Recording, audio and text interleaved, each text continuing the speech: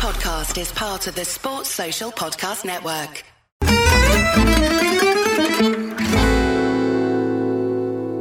The following is a snippet of an exclusive members-only podcast episode for our Patreon Chronicles Tifosi.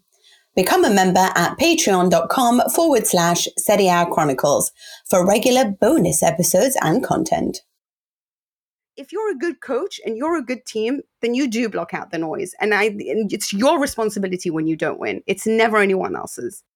I don't want to deflect too much from Mina's flow, but we were talking about Derby d'Italia. We've now gone into quite a lot about Napoli.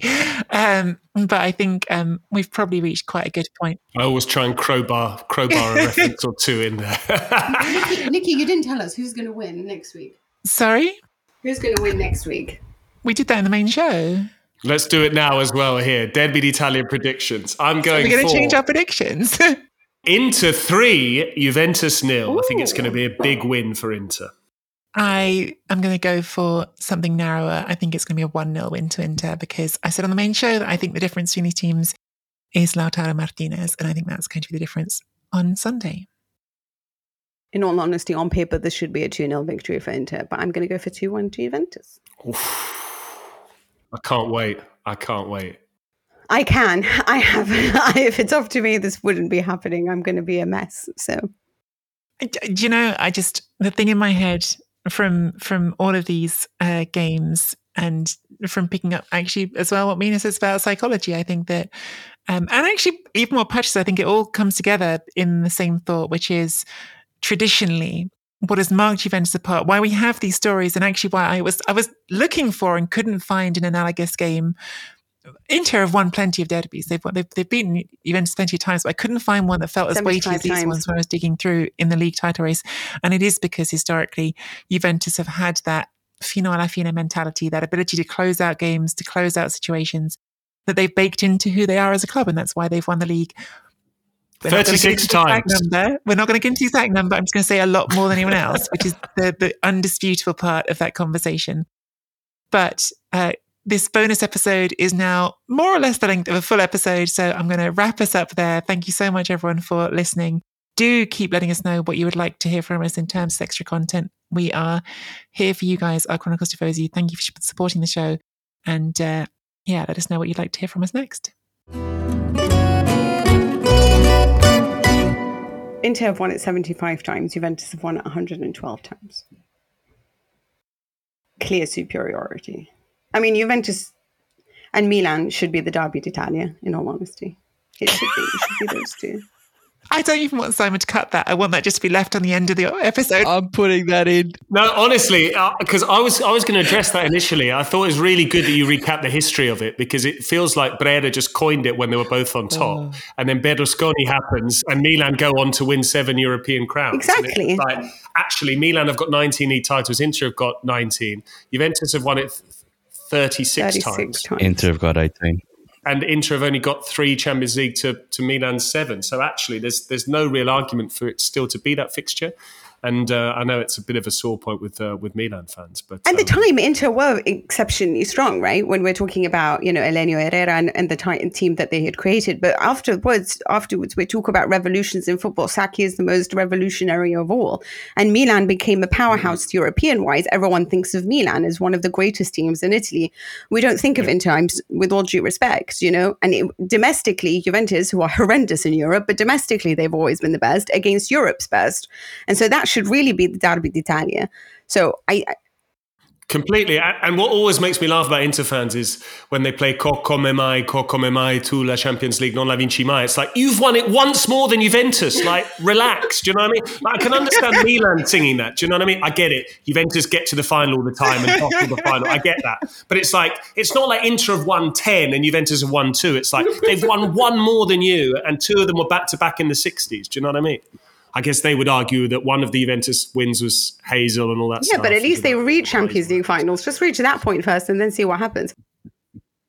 Well, the funny thing is now Inter want all this praise for making it to last season. Yeah, I know. This is what it is. They want all this praise. I thought the whole point was if you're supposed to get there, you get there, you're supposed to win it. But I'm conscious that, especially with Simon occasionally, we can come across as slightly anti-Inter on this podcast. So I'm trying to sort of fight that as well, and sort of push back against that. I don't talk on this podcast, right?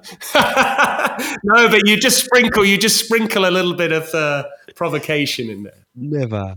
But here's the thing, Mike. I just, even when it comes to title successes, I mean, one of them is counted where they finished third in a season. I know that we go back to Calciopoli, but I still find it amazing that maybe it should be counted. Look, I don't know. I don't want to argue this point. I know what Calciopoli is, and I'm not here to defend Juventus or anything like that. But even when it comes to league titles, Milan's ahead in my head, like I don't understand how the Derby d'Italia has never changed from being that. And I also I never think that Milan get enough recognition in Italy for... There's a column idea already. Why is Juventus against Milan, not the Derby d'Italia? That would get a lot of interaction, I'm sure. I'm pretty sure Galliani said that when he was there, at least. Yeah, he did say that. He famously said that. Yeah, Nikki, you're right. Because it was something that Milan... But if you actually look at the actual books written about Pazza Inter, they're all Milani. There's no Juventus fan who, like, very few, of course there is, but not enough. But when you look at the animosity from Milan fans towards Inter, it's mostly Milan. So, and yet Juventus are hated the most, I guess. Well, Juventus are hated by everyone. That's the thing. Juventus are Fiorentina's biggest rival. They're Napoli's biggest rival. Yeah. They're everyone's biggest rival. Torino, absolutely.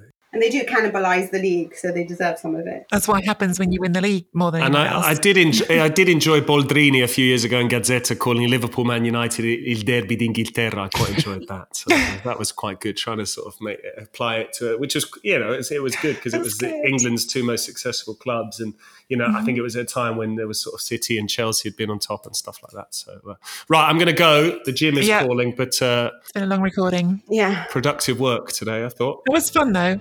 I thought that was good.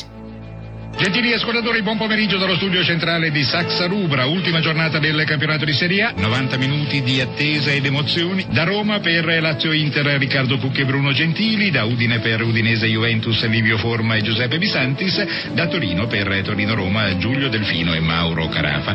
L'Olimpico è nero-azzurro, 75.000 i presenti, curva sud tutta interista. Bel colpo d'occhio qui allo stadio Friuli dove c'è il tutto esaurito, 35.000 spettatori sugli spalti, 3.000 dei quali venuti da Torino. Né Juve né Roma, Inter campione, lo striscione che campeggia in curva nord, feudo laziale. E poi sono apparsi parecchie bianvere tricolore dal settore riservato ai tifosi juventini che comunque vada alla sfida dell'Olimpico, a quanto pare ci credono, in quanto poco fa hanno esposto uno striscione dicendo siete l'orgoglio di tutti noi. Tutta l'Inter ad un passo dallo scudetto è concentratissima.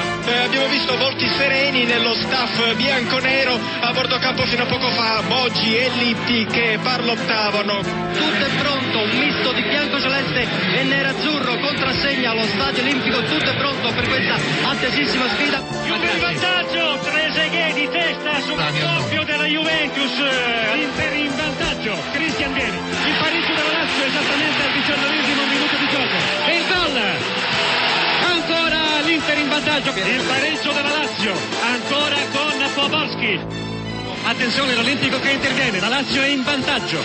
Salti incredibili da parte della panchina, soprattutto da parte di Maresca, l'uomo che non si è mollato un attimo dall'auricolare, dalla radiolina, e anche Lippi questa volta ha ceduto in quanto si è girato verso la panchina, ha fatto con le mani il segno 3 ed è corso ad abbracciare i componenti della sua panchina. Quarto gol della Lazio, 28 minuti di gioco. Anche Lippi ha perso ogni freno inibitorio e adesso sono tutti su quella panchina annessa che stanno festeggiando e stanno aspettando solo il fischio di chiusura dell'Olimpico. Tutti i giocatori dell'Inter sono affranti in panchina insieme con Ronaldo, che non è venuto a entrare nel tunnel degli spogliatoi ma sta seguendo questi ultimi minuti ormai non più palpitanti. I giocatori dell'Inter non ce la fanno più in tutti i sensi. Tre quarti campo bianconera, interviene ora, vediamo Paramatti sulla sinistra, la terra per Zambrotta, Rotomonti, fischio del finale, la Juventus è campione d'Italia,